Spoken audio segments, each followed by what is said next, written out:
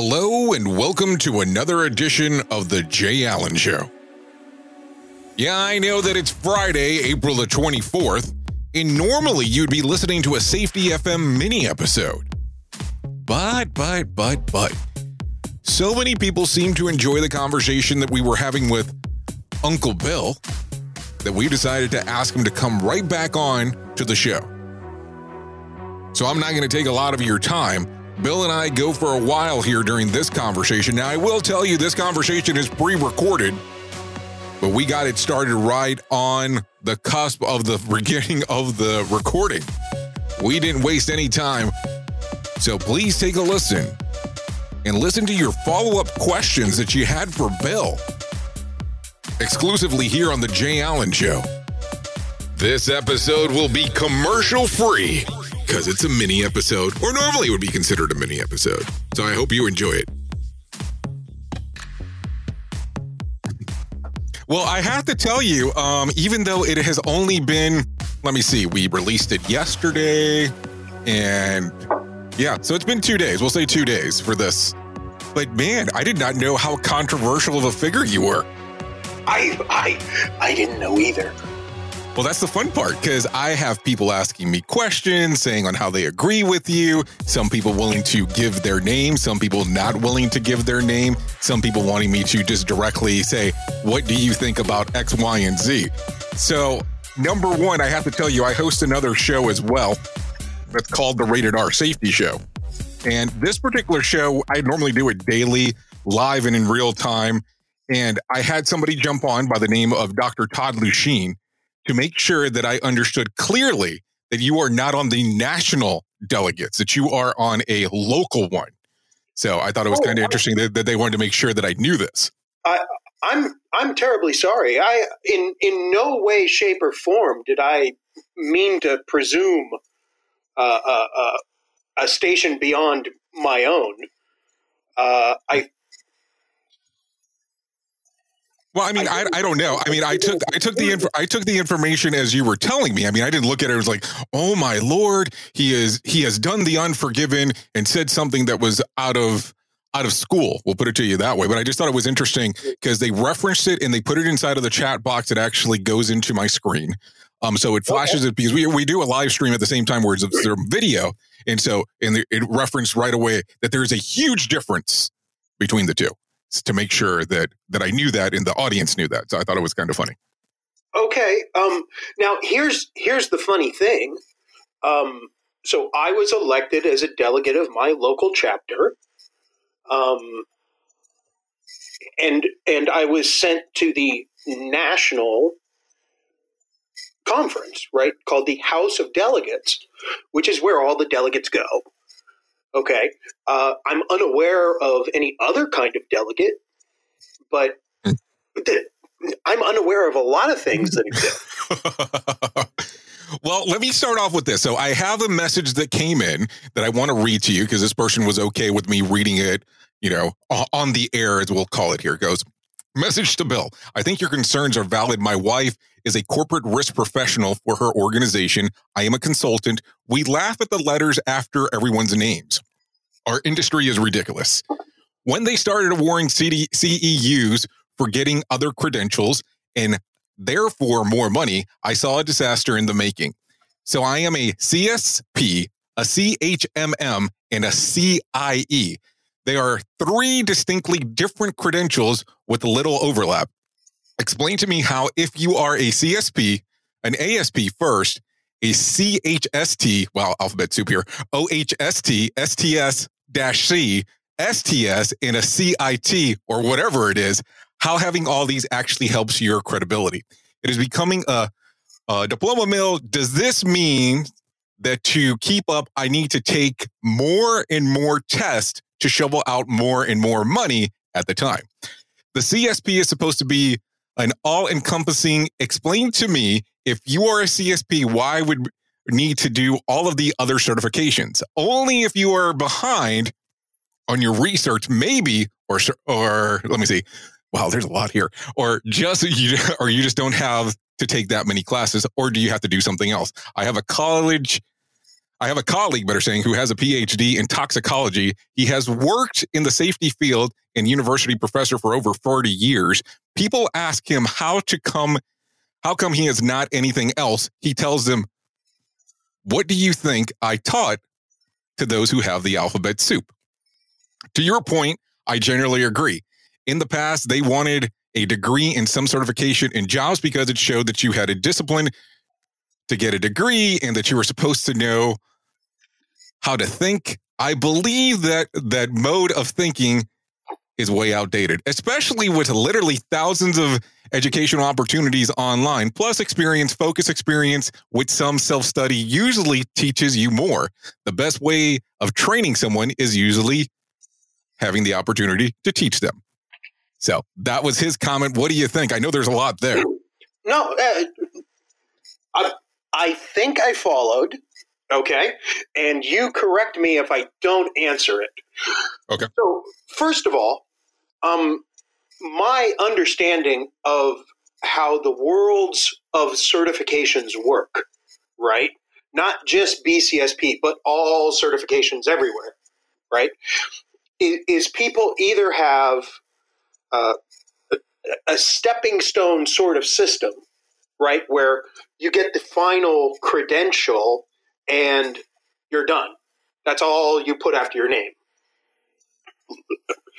For instance, you put PhD after your name. How often do you also put BS? Not often at all. I don't think I ever have. Okay, but in theory you could. Right. Right? But you don't need to because everyone knows you have a BS to have a PhD. So that's one way of doing certifications. My understanding is that the BCSP has chosen to do their certifications like, okay, well, I'm a construction and health safety technician. Okay? And so in theory, if you, Jay Allen, are not a construction and health safety technician, but let's say you go and pass the CSP exam, okay, then you are a CSP, a certified safety professional. And the two don't apparently overlap. Now, the difficulty is if you go speak to people outside of the safety profession, they assume that the CSP is the highest and therefore the top, and that it encompasses everything beneath it. There's nothing wrong with the way, excuse me again, there's nothing wrong in my personal opinion with the way the BCSP has chosen to do it, but there is something wrong if the outside world doesn't understand that. You know what I mean? Does that make sense? That makes sense. Absolutely. Because let's be realistic. It's exactly how you're saying. Most people believe that if you have a CSP, you are the coup de grace of everything. Right. You are the subject matter expert. There is nothing higher. And the funny thing is that if people don't know, and depending on what field you're in, of course, some people look at a CSP being more valued than a PhD, depending on who you're talking to, which, has some interesting things that are associated to it. Exactly. And let's not even lay that at the doorstep of the BCSP. All of us in safety have a responsibility to the people outside of our field and also to the people inside of our field to clarify things like this. Okay? Now, I also understand what he's saying about his colleague who's saying, hey, man, I got a PhD. I don't need any certifications. Back in the last century, when I did business consulting and business process definition, engineering, re-engineering, things like that, knowledge management tools, it was right around the time when Microsoft and several other software companies started offering certifications for working with their various platforms and tools and things like that. And there was this rush of consultants who went out and got these credentials. And there was a rush of W-2 employees working for companies running out and getting these certifications and saying, I deserve more money. I've got this certification. Meanwhile, I'm being billed out at $150 an hour to companies like, well, let's not name any names, but several companies in the top 500 and companies outside of the top 500. And I've got no certifications, right? And my boss at the time, when we all asked him at a group meeting, we said, hey, should we go take all these certifications? And he said, why? Certifications are to prove you can do it when you don't have experience. Interesting as your point of view. Well, it's a point of view, right? Right. And I bought off on that point of view. Now, this is no longer last century, right? If you want to work in the safety profession, you either need to be with the same employer for years and years and years, or you need to have some letters after your name. Period. End of sentence. Very true. So here's my question then, because I know that a lot of people are going to sit here and go, well, this is just Bill and Jay complaining about what some organization is attempting to do, or several organizations are attempting to do with how they're doing certification. I don't know. Or are we talking? I think that we're talking, but I'm kind of trying to give both sides of the coin here, because I don't think that if it's fair if I just say, hey, let's agree 100%, across the board. So my question would be this: what do you think we can do to correct the problems that we have currently in the industry? And of course, these are opinion questions. So this is asking you what you think should be done to be corrected, and what we can do to make it a valid point. Because what happens is, anytime that you start talking about credentials and stuff that's related to money, people get very, very hesitant right away. And I know that some people are offended in regards of that, oh, we're talking about this major corporation that does these things related to helping people in safety. I'm not saying what they're doing is wrong. I'm saying that there's a different approach to take, for sure. Okay. So, Jay, let me ask you this. How do you prepare an English muffin to eat? How long do we have? Because it could be very long on how we can go into this explanation, of course. But, I mean, let's do it in real super basic terms, right? You cut it in half and toast the two halves? Yes, that's normally exactly how I do it. And that is a very that is a way that is very much in line with the way most people think, right? Would you agree? Right. I agree. If you watch a movie, you will see someone who's preparing an English muffin do that same thing. So while I was in the Marines, you get the opportunity to live off base once you reach Lance Corporal. Okay? So I moved out in town with some roommates because it's, more fun than being in the squad bay. And absolutely. You don't have to keep your room clean. So one of my roommates would take an English muffin and stick it, without cutting it in half, into the microwave, heat it up, cut it in half, butter it, and eat it. Now, when I first saw him do this, I said, what are you, a moron? You don't know how to eat an English muffin? Right? I mean, this is a fairly standard response for a 19-year-old kid who carries an M60 machine gun for a living. True. But this was his response. He said to me, does it really matter to you how the hell I eat an English muffin? And I said, no. and I understood it right then. So I tried something. I took the whole English muffin without splitting it in half, put it down the slot of the toaster, toasted it, cut it open, buttered it, and ate it, and I liked it. Interesting. Okay. Now, here's another thing you can do. You can cut that same English muffin in half, put the backs together, shove it in the toaster, toast it, it pops up, butter it, and eat it. And it's a slightly different texture again.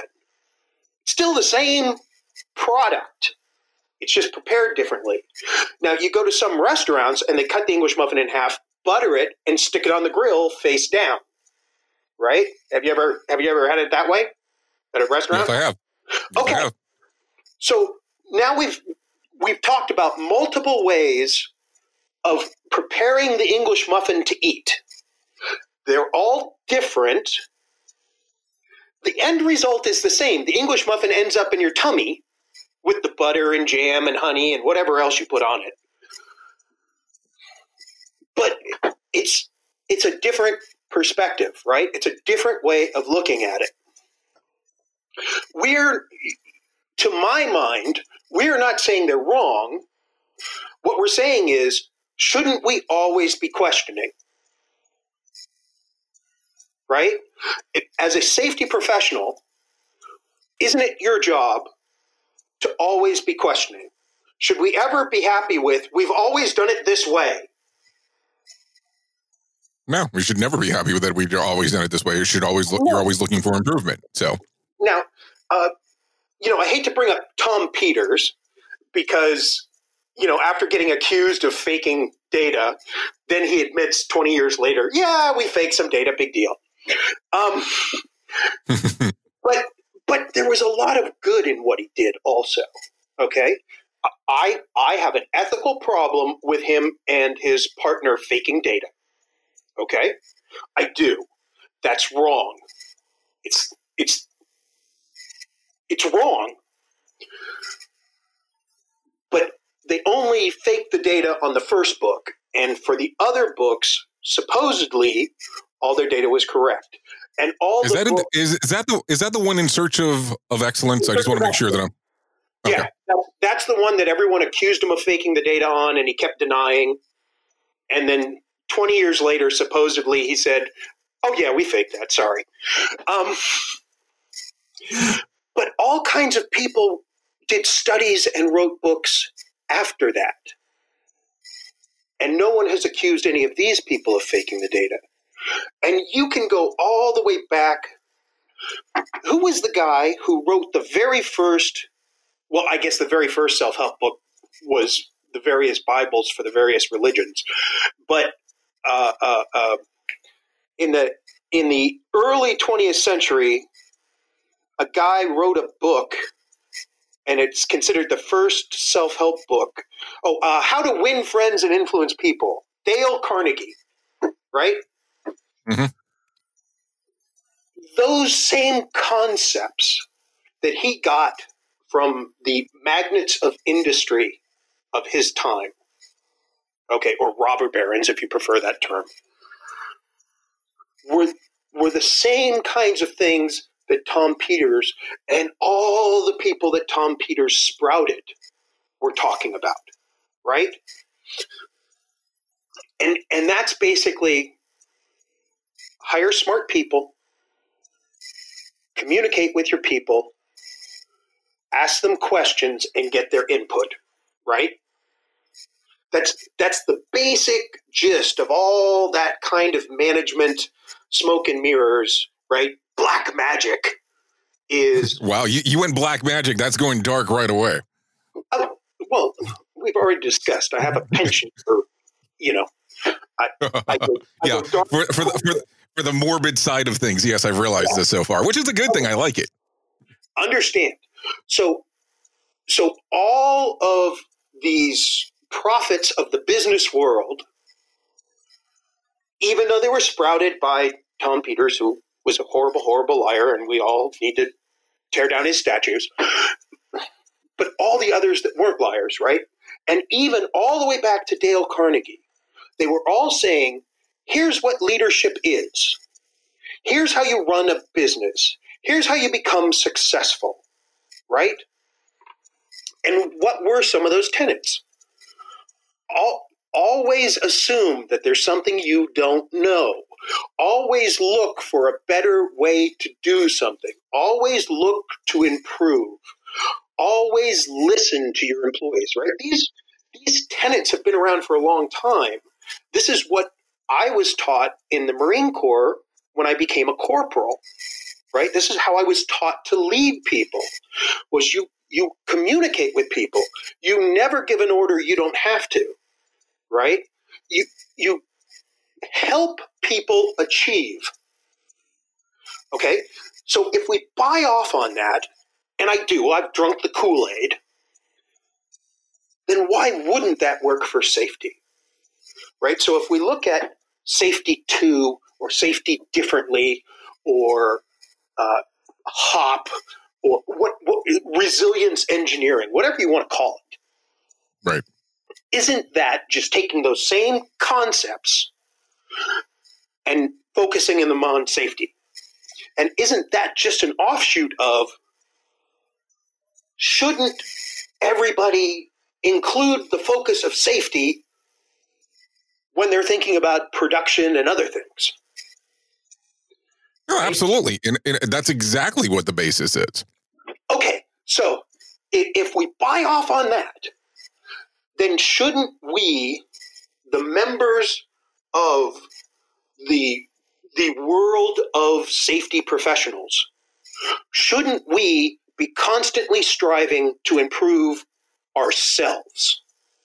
Shouldn't we want to constantly look at what the BCSP does, what the ASSP does, what the National Safety Council does, what OSHA is doing, what the insurance companies are doing? Shouldn't we be looking at all this and trying to make improvements? Well, I would say yes, but here's what happens. You all of a sudden, and I all of a sudden are having a conversation, giving out names of organizations that do this. So now it makes it seem like we're anti-establishment. It's not that we're questioning it. It's that we're anti-establishment because we don't believe exactly what they say.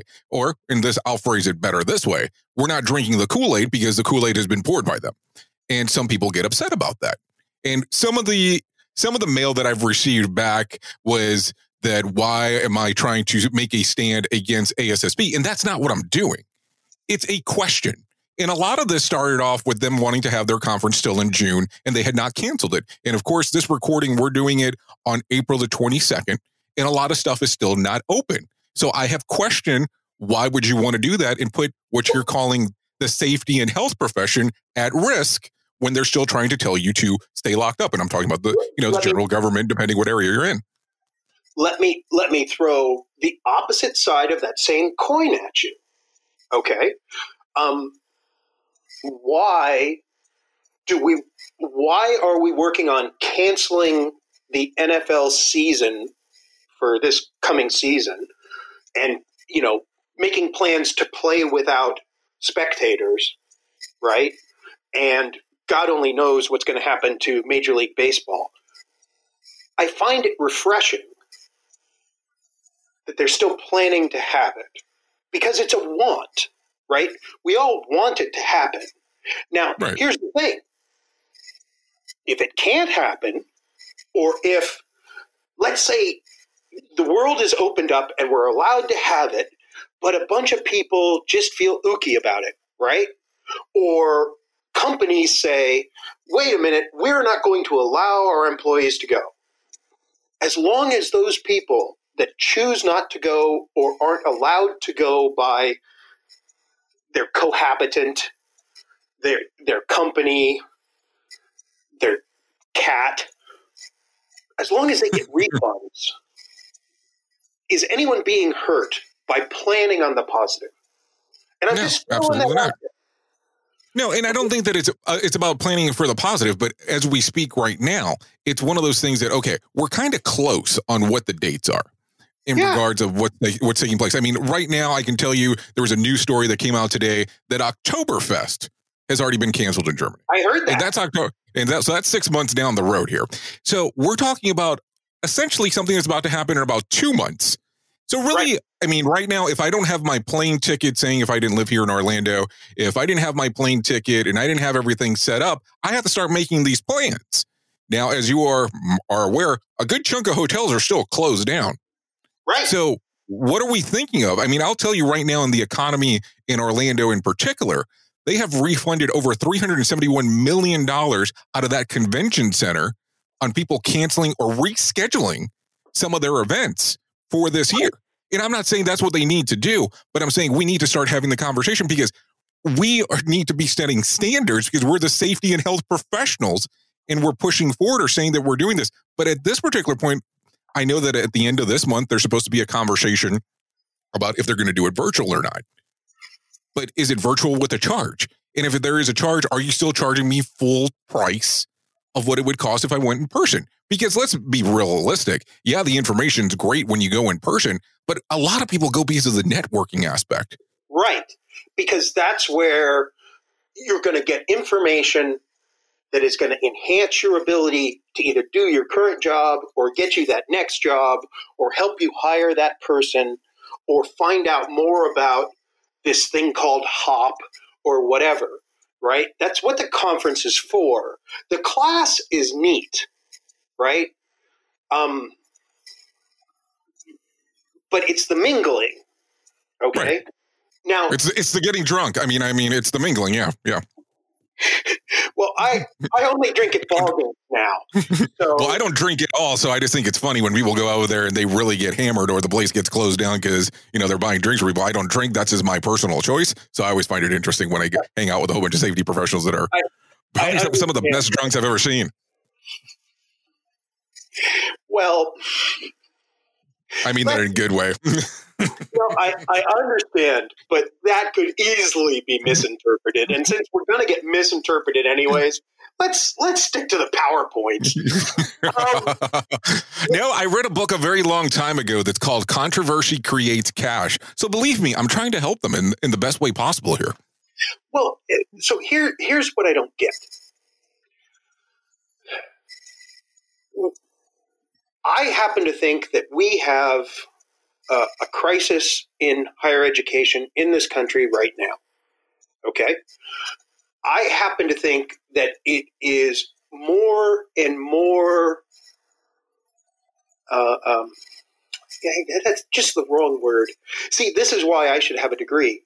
I happen to think that it is a greater possibility for people to graduate from current accredited institutions in the United States with baccalaureate degrees or higher without having the ability to really think critically, to be more of a follower than a leader. Okay? And it's not necessarily bad, but it's a shift from, say, the 1950s. Does that make sense? So far? Okay. And that's not every single person, and that's not every single institution, right? You're going to get out of all your educational efforts what you put into them. I'm a firm believer in that. Okay? Now, do I have facts? Nope. Have I done research? Nope. It's a belief I have, which means it's hard for me to switch, just like with English muffin. So my belief is that if we continue to allow this to happen, and this is not political, this is purely education, we continue to allow this to happen, then the end product from our universities will dwindle in value. Okay? So how can I, Bill Stettiner, make a change to this? Get real, I can't. But maybe if the ASSP and the BCSP were to look into that and say, you know what? He's a jackass and he's a loudmouth, but he's got a point here. Hypothetically, if they thought I did have a point. And then they started saying, you know what?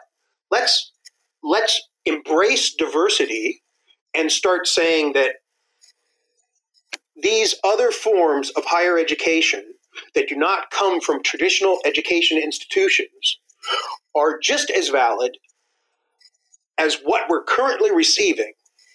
Now you're attacking the money that the colleges make, right? You're saying you don't have to have a degree to be considered capable of thinking independently.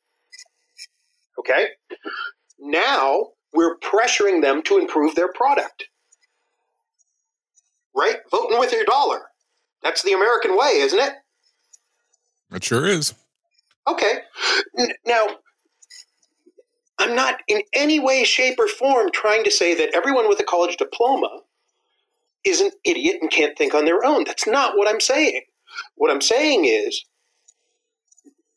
I believe that it is possible that a higher percentage of graduates do not have the skill sets that we're assigning to them. You know, oh, you've got a degree, so therefore you've got this. Where do we pick our leaders? We pick them from college graduates. I don't know your politics and you don't know mine, but what do AOC and Donald Trump have in common? Tell me. They both have bachelor's degrees.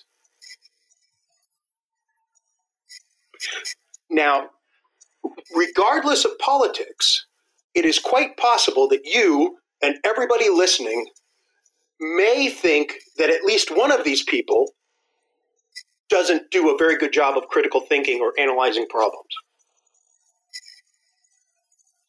You might even think that of both of them. And yet, they both passed critical thinking. Just throwing it out there. I know. I'm just smiling very big because I was like, I try not to talk about politics, and I'm just like, I'm just going to hold it right here. Well, but the thing is, these are two completely polar opposites from a political standpoint. So it doesn't matter where you fit in the political spectrum. There's bound to be at least one of these people where you're questioning, how the hell did this person pass critical thinking? How did this person pass ethics? Right? Well, they both did. And they went to different universities at different times. But according to the accreditation people, they're both qualified and they both went to qualified programs. We're not talking about Trump University, are we? Don't answer that. Ignore that.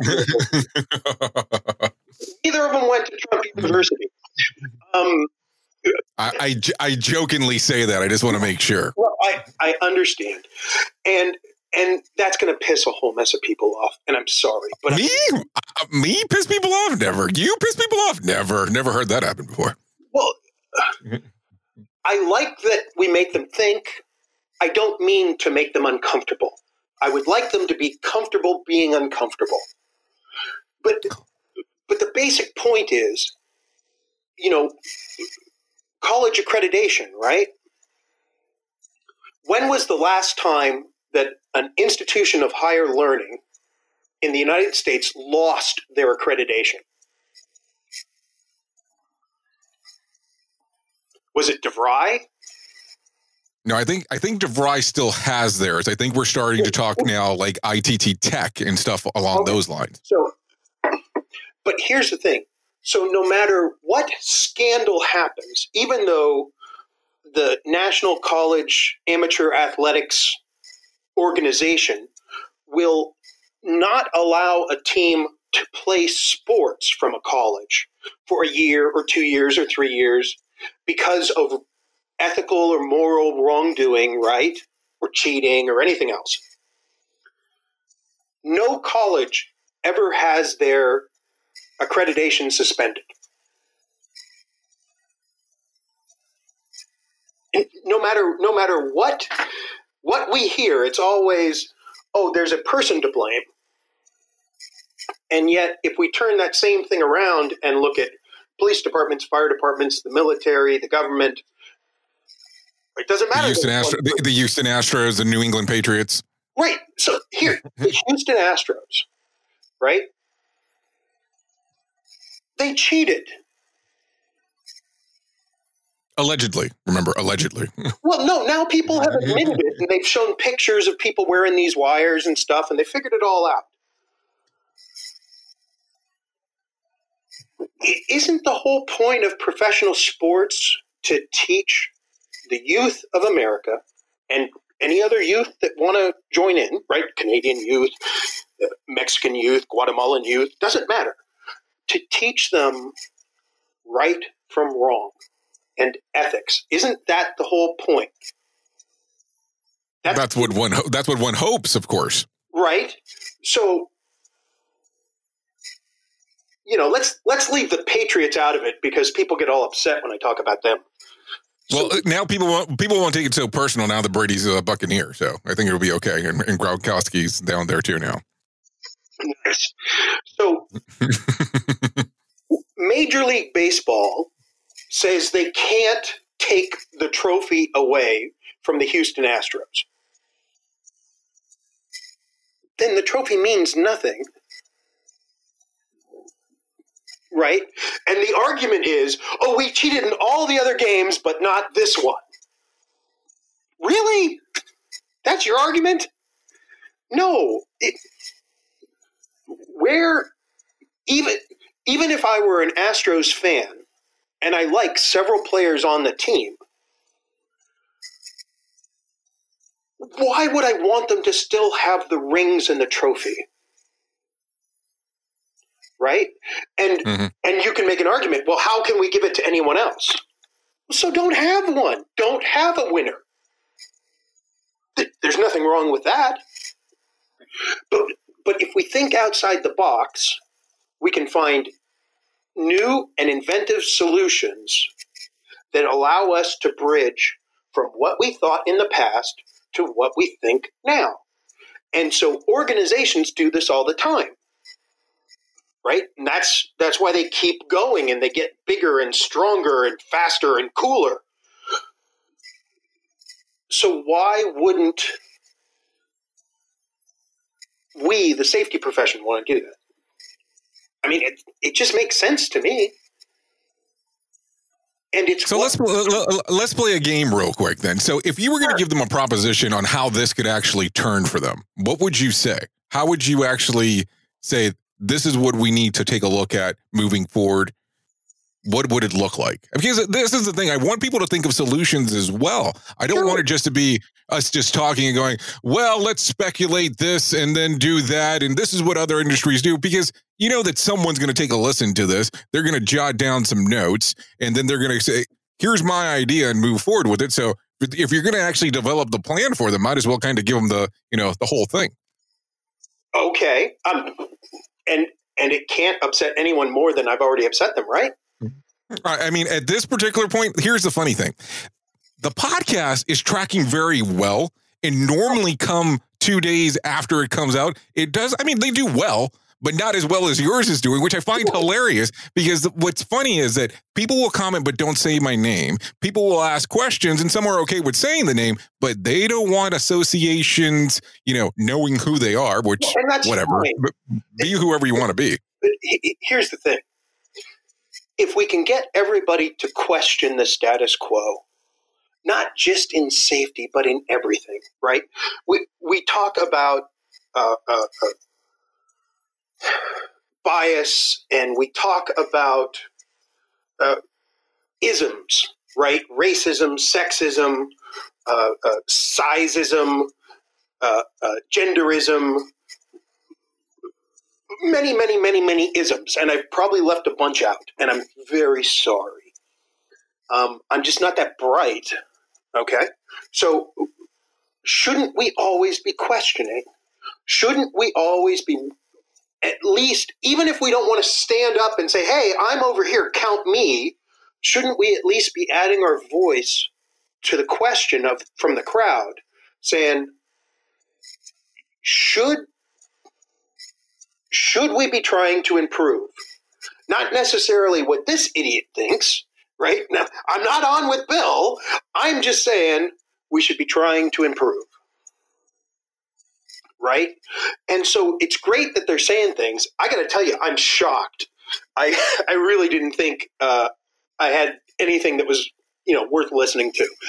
But as far as an idea, wouldn't it make sense to use the same business processes that we want people to use in their safety programs and that business leaders are looking to use, right? So let's look at a process, look at the end result, and see if the end result is what we want. I mean, that's not so hard. No, not at all. I mean, that's a pretty simple process right there. Right? Now, both the BCSP and the ASSP want to say that they're diverse, and diversity is a good thing. Our national zeitgeist right now is diversity, and I want a double word score for using zeitgeist. So we want everyone to not only feel that they are being heard, but we also want to actually listen to them and incorporate their ideas, because we're finding that everything works better if we get input from different perspectives, right? You know, if you design PPE as a company and everyone who designs it is male and everyone who designs it is 6'4", you're not as likely, it's not impossible for them to design proper PPE for a female who happens to be 5'4", but it's more difficult for them to view the world from that perspective than if you add a female person who is 5'4" to your team. You're starting to get into Abby Ferry world here, because she's very, as you are, she really goes after this side of the PPE, as you are already aware. I mean, I'm just bringing it up. Well, okay, and please, and hold on, and that's Abby Ferry from the Safety Justice League, just in case. You can hear that exclusively on Safety FM. Not a plug or anything. Okay, and just in case my liking what she has to say gets her in trouble, let me disavow any context there. I just happen to think she has a great idea. So do I. But so shouldn't we as safety professionals want to embrace the people who come up through industry? Wouldn't they possibly have a different perspective than if I graduate high school, I go to 10 years of college, I graduate, I've got my PhD, and, you know, then I decide I want to be a safety person, right? Now, again, I'm not saying there's anything wrong with going to college, but it's definitely a different perspective than someone who started on an assembly line and has been all the different jobs at that particular plant. They're going to have a different perspective of safety. And their perspective is not better. That's not what I'm saying. But it is different. And isn't that what we're talking about when we say diversity of thought? Well, one would hope that that's at least what everybody else is open-minded to. Okay, so whether or not you let that person take the test to be a CSP is a whole nother matter. But shouldn't you allow that person to be heard at the national level of the American Society of Safety Professionals, right? Shouldn't that person be allowed to be a professional member? Now I know what you're going to say, or I know what what's the antithesis of advocates? Convocates? Go ahead. We can run with that. Okay, so the convocates, I love that. I've made a word. I know. You can start using it on the Uncle Bill videos going forward. I may, or I might throw it into a Dirk Bloodbath story. But, good. You know, this whole idea that a profession has to have a barrier to entry. Well, it's nice for a profession to have a barrier to entry because then it's attractive for people to join it. Okay? There's job security. There's income security. But being a professional is not about simply getting paid to do something. And I did a safety minute on this, bringing up the Houston Astros, right? So is being a professional about being a member of a profession, or is it about being a person who exudes professionalism? right? If you're working in a hospital and one of your coworkers says to you, I really like working with Dr. Jones. She's such a professional. What context do you take that? What do you think your coworker means? Do they mean Dr. Jones has had more classes than anyone else, or that Dr. Jones has been a doctor longer than anyone else? Or do they mean that Dr. Jones typifies, exemplifies what you think of when you think of a doctor? So Dr. Jones might be brand new, fresh out of college, or Dr. Jones might have been there for 30 years. But Dr. Jones works well with their teammates and respects their coworkers and works well with patients and patient families. They're a professional. So that's why I have a problem with people saying a profession must have a barrier to entry, therefore we must have barriers to be a professional. Wait a minute.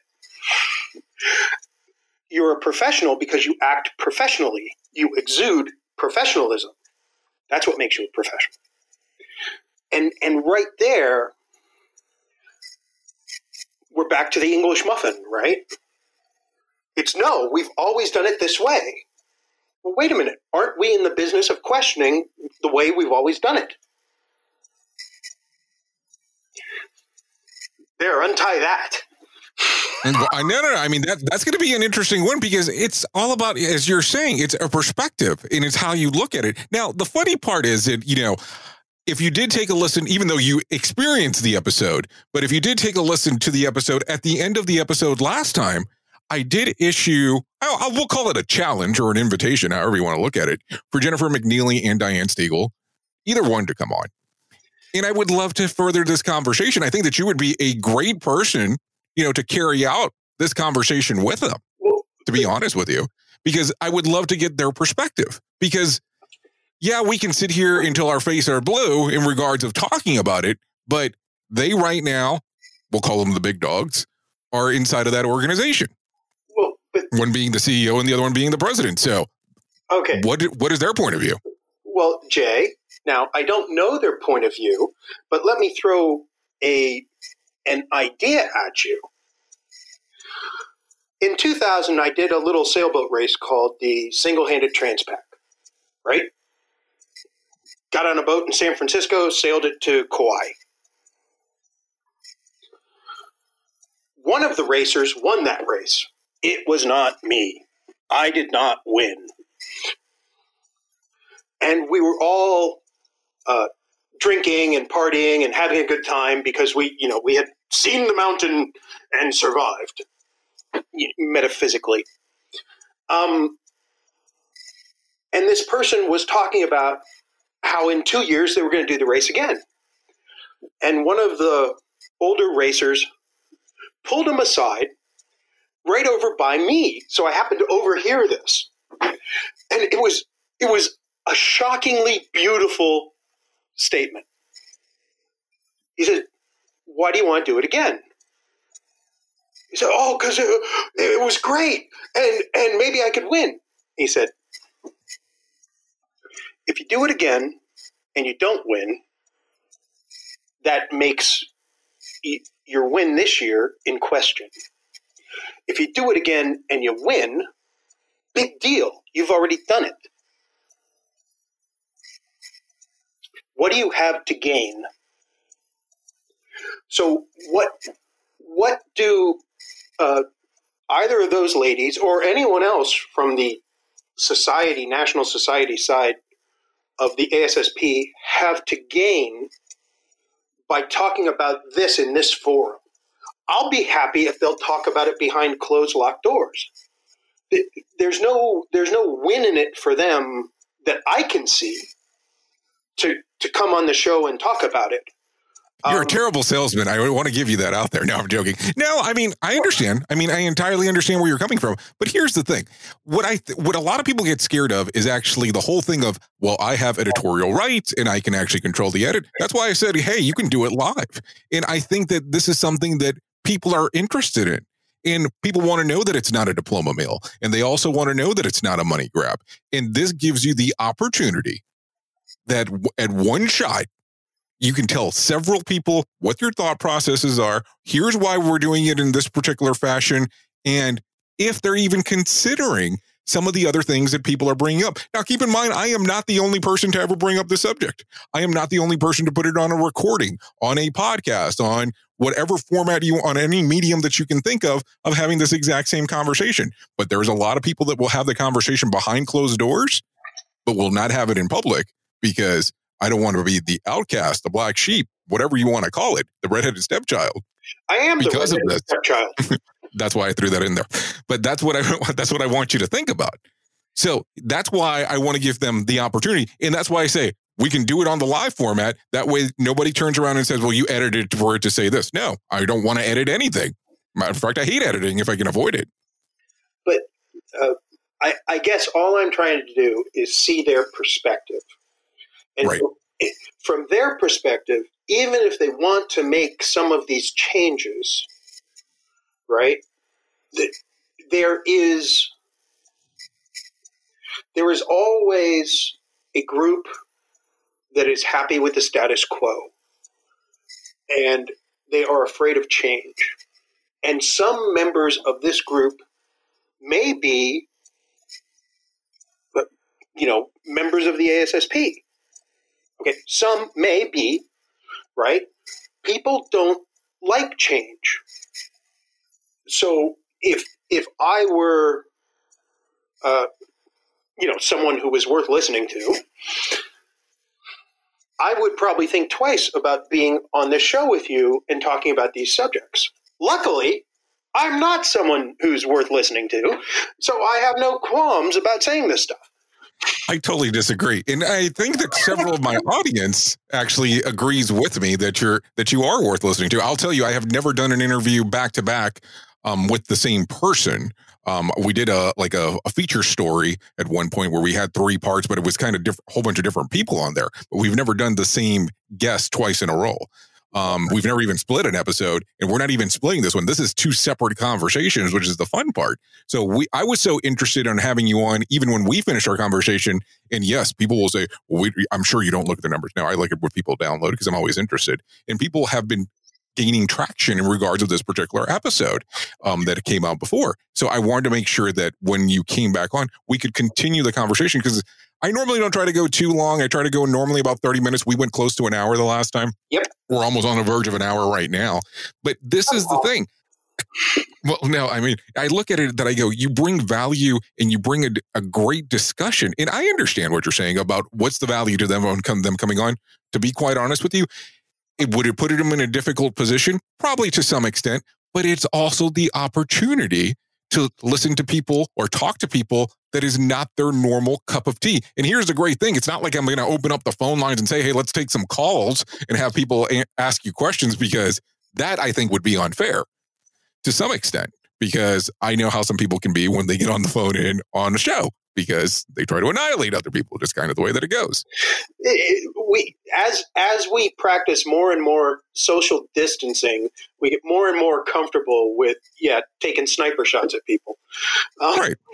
And I deal with keyboard tough guys all the time, or tough ladies, however you want to look at it. And that's okay. I have no problem with it. I always tell people that I don't normally read the comments when I'm doing the live video show. I do, but I don't look at them. But I look at it from this particular standpoint. I just want a point of view. And I can tell you, I had somebody reach out to me and tell me, hey, listen, if you pay real close attention to what's going on, they're trying to push away Jennifer McNeely from any of these things related to the conference at the moment. And they're really focusing on Diane Stiegel on actually having a lot of the conversations, because she's out in the middle of, towards the end of June. So you'll see a lot more conversations with Diane because of that, which I was like, that's pretty smart. but that's not something that I would care to know. But so I don't even know if Diane would actually be willing to come on. At one point, we did have a discussion where she said she would come on, and then I never heard from her again. Well, I've met her. No pressure on you, by the way. I've met her. She seems to be a very intelligent and very thoughtful person. So I don't think it's out of some sense of self-protection or anything like that. I think it's just logical. Well, no, and the funny part was that I was like, I told her, because we were having this conversation in person, and it was actually here in Orlando because they were actually scouting the convention center, and we met up and we were having a conversation. And during the conversation, I was like, you're agreeing to come onto my show. And I was like, do you know what I talk about? And she said, yes. And she goes, also keep in mind, and I was like, so no subject's going to be off topic. She goes, I'm a voted in position. Just keep that in mind. So I was like, okay. So I took that as that, hey, that's free game. But after that, I tried to contact her, and it has been crickets since then. So it is what it is. Believe me, I'm not expecting you to say anything on that. That's perfectly fine. So no pressure there on you. But I'm just saying this is what has occurred. But my whole thing, as this whole thing started, was the issue with the conference. And yes, I think it's a great idea to have the conference. I'm not saying that it's not, but it's just also safety and health related. So how are we protecting the people? And that's what it boils down to for me. Well, but let me throw an idea out at you, Jay. Okay. As safety and health professionals, should we constantly focus on the worst possible, right? And put in place so many barriers, right? So the whole zero harm idea. So right now, basically, the United States is sitting at home. Now, some people are working from home, like you and like people making software programs and other things, right? And some people are twiddling their thumbs or breaking things around their house or walking their dog or whatever. Okay, so we made a bunch of worst case projections and we said, this could be really bad, let's do this, right? Right. What we have no way of knowing, and I'm not saying end the lockdown, I'm saying we have no way of knowing what unplanned outcomes will occur from the lockdowns, right? How many people will not go get their health screening at their practitioner, and so their cancer advances that they never knew they had because the doctor hadn't found it yet, right? And then they perish. Now, the odds are that is a smaller number, right? These are odds. We're guessing. And no matter what happens with our economy and everything else, we're going to have to assume that what we did was right. So, me personally, I find it refreshing that they're still planning to hold it because they can cancel it 2 weeks before and it has the same effect for me. You know what I'm saying? Whether they cancel it now or cancel it in a month, it doesn't make any difference to me. Now, I know some people really, really like to know what they're doing a month from now, 2 months from now, 3 months from now. Some people are working and have to make plans. Some people have families and have to make plans. I'm footloose and fancy free, so that part of it doesn't bother me. And the whole thought of, well, wait a minute, we could be endangering people. Well, we may be endangering some people by canceling it right now, right? Hypothetically, I don't know that to be true. So I'm okay with them handling the logistics of that however they want. And I'm not a fan of all of their decisions, so it's not like I'm trying to kiss off. Okay? Right. Sure you're not towards the end of the episode or anything. No, I'm kidding. But the thing is, from my perspective, it's just not that big a deal. And if we plan on having it and then we figure out a way to do it virtual and even have virtual networking, right? Because there's all kinds of video and textual and audio. Let's make sure we said that correctly. Textual. I don't want anybody to think the wrong thing there. Oh, terribly sorry. Tool. So, I mean, necessity is the mother of invention, right? If we want to find ways to do things, we can do it. So I guess it just doesn't seem to chap my hide as much as it seems to chap yours and many, many other people's. It's not a chap the hide thing. It's just perspective. Yeah. And that's what I'm looking for, because I would imagine that other safety people, or not safety people that look at the safety groups would say, this is what they're doing. And is it okay based on what's going on? So I guess that's how I'm looking at it in its perspective. So you could run with that 1,000 different ways. You're saying you gotta cut the English muffin before you throw it in the toaster slot. Well, you could say it that way to some extent too. That's one of the 1,000 ways you can do it. Well, Bill, I appreciate you actually doing 2 episodes back to back with me, because I know that this is sometimes not the easiest thing, especially interacting with me for that kind of period of time. At least that's what some people say. So, where can people find out more information about you if they want to? I am on LinkedIn. Darts can be thrown at LinkedIn. Darts can be thrown at me. Don't say that. You never know. He gave us permission to do so. But they're going to do it whether I give them permission or not. So it doesn't matter. So I'm up on LinkedIn. I've got my Uncle Bill Safety Minute, Uncle Bill Zombie Apocalypse Minutes. Those are both video type things. I write a character known as Dirk Bloodbath Safety Professional, and there are several stories up on LinkedIn. And, on occasion, I comment about stuff like HOP and resilience engineering and safety 2 and safety differently and safety.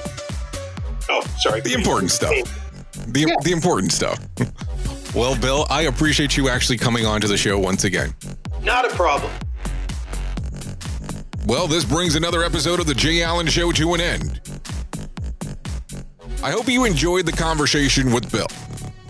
I want to tell you, a lot of people think that we're sitting around and having these conversations trying to start controversy, and that's not the thing. It's actually having the open conversation on what could be done to enhance what we are currently doing and how we're able to obtain certain credentials. That's not exactly how I started down this path. Originally, my concern was related to the ASSB Safety 2020, as we have discussed already in the past. Hopefully, the president or the CEO of the American Society of Safety Professionals will take me up on my offer and make an appearance here on The Jay Allen Show or on Safety FM before or on May the 5th. Let's see what happens. Well, this brings another episode to an end. Don't worry. We'll be back before too long. Goodbye for now. The views and opinions expressed on this podcast are those of the host and its guest and do not necessarily reflect the official policy or position of the company. Examples of analysis discussed within this podcast are only examples. They should not be utilized in the real world as the only solution available, as they are based only on very limited and dated open source information. Assumptions made within this analysis are not reflective of the position of the company. No part of this podcast may be reproduced, stored in a retrieval system, or transmitted in any form or by any means, mechanical, electronic, recording, or otherwise, without prior written permission of the creator of the podcast, Jay Allen.